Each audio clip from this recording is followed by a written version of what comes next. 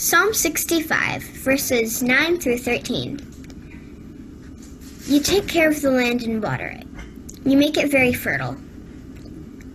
The rivers of God are full of water. Grain grows because you make it grow. You cause rain to fall on the plowed fields. You soak them with water. You soften the ground with rain, and then you bless it. You give the year a good harvest. You load the wagons with many crops. The desert is covered with grass. The hills are covered with happiness. The pastures are full of sheep. The valleys are covered with grain. Everything shouts and sings for joy. Matthew 13:1-9. That someday Jesus went out of the house and sat by the lake. Large crowds gathered around him. So Jesus got into a boat and sat while the people stayed on the shore. When Jesus used stories to teach them many things, he said, a farmer went to plant his seeds. While he was planting, some seeds fell by the road. The birds came and ate them all. Some seeds fell on rocky ground where there wasn't enough dirt. The seeds grew very fast because the ground was not deep. But when the sun rose, the plants dried up because they did not have deep roots. Some other seeds fell among thorny weeds, and the weeds grew and choked. It grew and choked the good plants. Some other seeds fell on the good ground. There grew and became green. Some plants made 100 times more grain. Other plants made 60 times more grain. And some made 30 times more grain. Let those with ears use them and listen. So listen to the meaning of the story about the farmer. What is the seed that fell by the road? That seed is like the person who hears the teaching about the kingdom, but does not understand it. The evil one comes and takes away the things that were planted in that person's heart. And what is the seed that fell on rocky ground? That seed is like the person who hears the teaching and quickly accepts it with joy. But he does not let the teaching go deep into his life. He keeps it only a short time. When trouble or persecution comes because of the teaching he accepted, then he quickly gives up. And what is the seed that fell among the thorny weeds? That seed is like the person who hears the teaching but less worries about his life and love of money stop that teaching from growing. So the teaching does not produce fruit in that person's life. But what is the seed that fell on the good ground? That seed is like a person who hears the teaching and understands it. That person grows and produces fruit, sometimes 100 times more, sometimes 60 times more, and sometimes 30 more.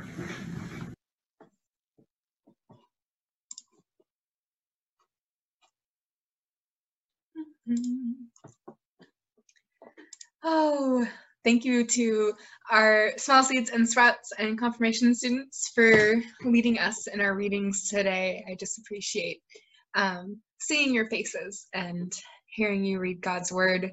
Our gospel reading today is one that I have sort of mixed feelings about, mainly because of two reasons. The first is that, as many of you know, I have always aspired to be a gardener. And it's only been in the last few months that I've managed to grow anything in my garden that has survived.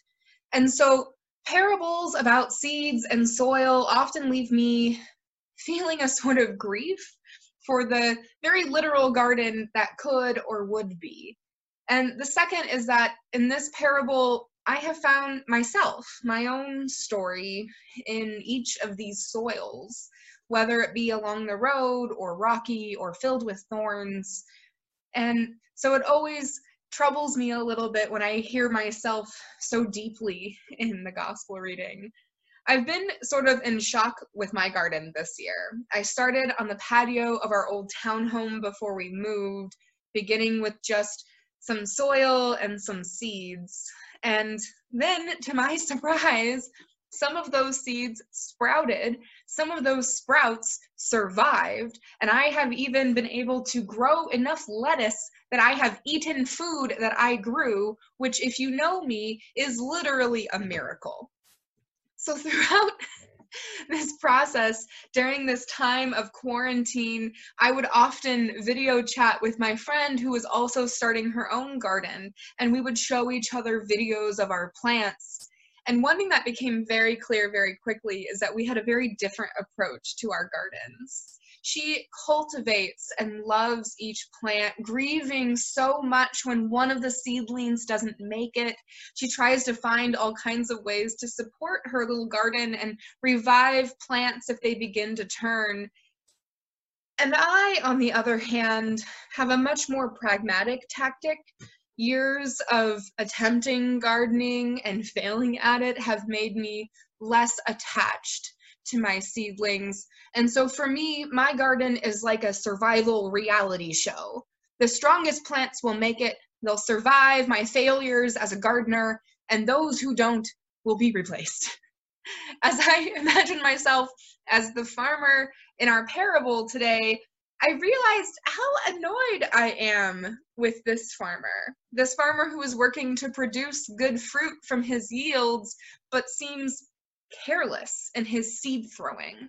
Especially after planting my own seeds this year, you learn quickly that just throwing seeds around on top of dirt is not good gardening, it's not good farming, and so it makes me wonder who this farmer is, tossing seeds about so willy-nilly that they're ending up by the road, on rocks, in thorns. And maybe that's also a big part of why I struggle with this reading a little bit, because the carelessness of the farmer isn't the fault of the soil or the seeds. And as a younger person in faith growing up, I found myself feeling guilty for being the wrong kind of soil. I was that by-the-road dirt that didn't fully understand what was being taught at church. I couldn't relate it to my own life in ways that connected me with my faith. In middle school, I had attended a church camp that, looking back, was questionable to say the least, but I left feeling very full of faith and excited about church and Jesus. But as time quickly passed, the rocky ground of danger and abuse and manipulation I experienced at that camp dried up my faith quickly in the sun. The thorns that choked out my faith often as a youth were ones where I lacked connection to my faith tradition. I found myself surrounded by people who seemed to be such good soil, while I felt alone in my mental health, in my relationships, in my family. And honestly, maybe I could say now I'm decent soil. I mean, I'm a pastor. I'm leading worship in these difficult times with all of the random technological skills I've developed over the years. On the days where I learn from the moms of our small seeds kiddos how the lessons we've been sharing are taking root with them, I think maybe I am good soil. But I usually don't feel like it. I usually feel like maybe I'm one of those plants in my garden just surviving. Maybe during everything going on these last 4 months, someone in our Zoom time mentioned that this is the 17th week that we've been doing this. Maybe you've been feeling similarly. maybe you've experienced all the kinds of soil a person can be, all the kinds of foundations, troubles, and struggles we might have in our faith. Maybe you're, like me, a little annoyed at this farmer carelessly letting seeds fall and appearing not to tend them. But I guess our understanding, our ability to like this parable lands in who we think the farmer is. Ooh, it looks like we need to mute somebody really quick. There we go. I think we got it. As I was saying, it has to do with who we think the farmer is, what we think the seed is, and who we are in this parable. And Jesus does a great job of sort of explaining this. He says the seed is the word, the teaching, and I guess we're the soil, but we're also the seed. It doesn't totally make a lot of sense in the way that he describes it. And all I can think is, well, but where's God in this? Is the farmer God? And if the farmer is God, then of course we should be frustrated and angry and hurt by the carelessness found here. If we're soil that is on the road or rocky or on thorns, then it becomes difficult to see or understand how we can change the way we are made. If we're the seeds being tossed willy-nilly, how do we have any control over what happens to us in our faith? But the more I thought about it and prayed over it, the more I think that God is not the farmer here. And I don't know for sure if we're just soil. And the more I think about it, the more I begin to wonder, what if it's not us that is the soil, that a vessel for cultivating, but rather our hearts are the soil. Our faith is the soil. What if the farmer is just the world? Our lives, our experiences, all the ways in which the circumstances around us have major effects on us, on our hearts, on our faith.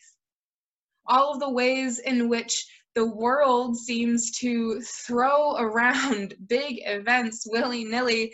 This year, 2020, has seemed like one thing after another. And so what if the world is the farmer and our hearts are the soil, what if God is the seed? And we go to this when Jesus says it's the teaching. We know from the Gospel of John that the teaching is the word and that the word is Jesus. So what if Jesus and the entire Trinity, Father, Son, and Holy Spirit, is the seed? A seed of love, a seed of hope, a seed of comfort, a seed of salvation. How quickly that changes my own experience of this reading, because there are two beautiful things about God's love and hope and comfort and salvation being a seed. The first is that the farmer's seeming carelessness, the often spontaneous or unpredictable way our lives are affected by this world and by the society around us, means that the seed goes everywhere. The seed of love falls to the hearts of those who are still struggling to understand. The seed of hope falls for those hearts who are eager but struggle to connect. The seed of comfort falls for those hearts surrounded by worry and stress and suffering. The seed of God's salvation falls to all soils, all hearts, all peoples. And then the second beautiful thing about God's love and hope and comfort and salvation being a seed, seeds grow. Wherever they might find themselves, whether it be my broccoli romanesco seeds that have grown into giant bushes that I don't know what to do with, or the cultivated tomato plants that I struggle to keep alive, or the weeds that just grow through the cracks in the pavement, seeds grow. Love grows. Hope grows. Comfort grows, and we grow anew in God's salvation. In the saving grace brought to us through Jesus Christ on the cross, for the new life, the new growth we are raised into with Christ's resurrection. And so during this strange and difficult time in our world, as the farmer seems to be throwing a new crisis at us each week, we can find strength and solace, hope and comfort in knowing that God's seeds are ones that are planted in our hearts, that God makes us good soil, and God is busy gardening, tending each and every one of us so that we might share this love, this hope, this comfort, and this salvation, so that we too might be busy planting seeds. Thanks be to God. Amen.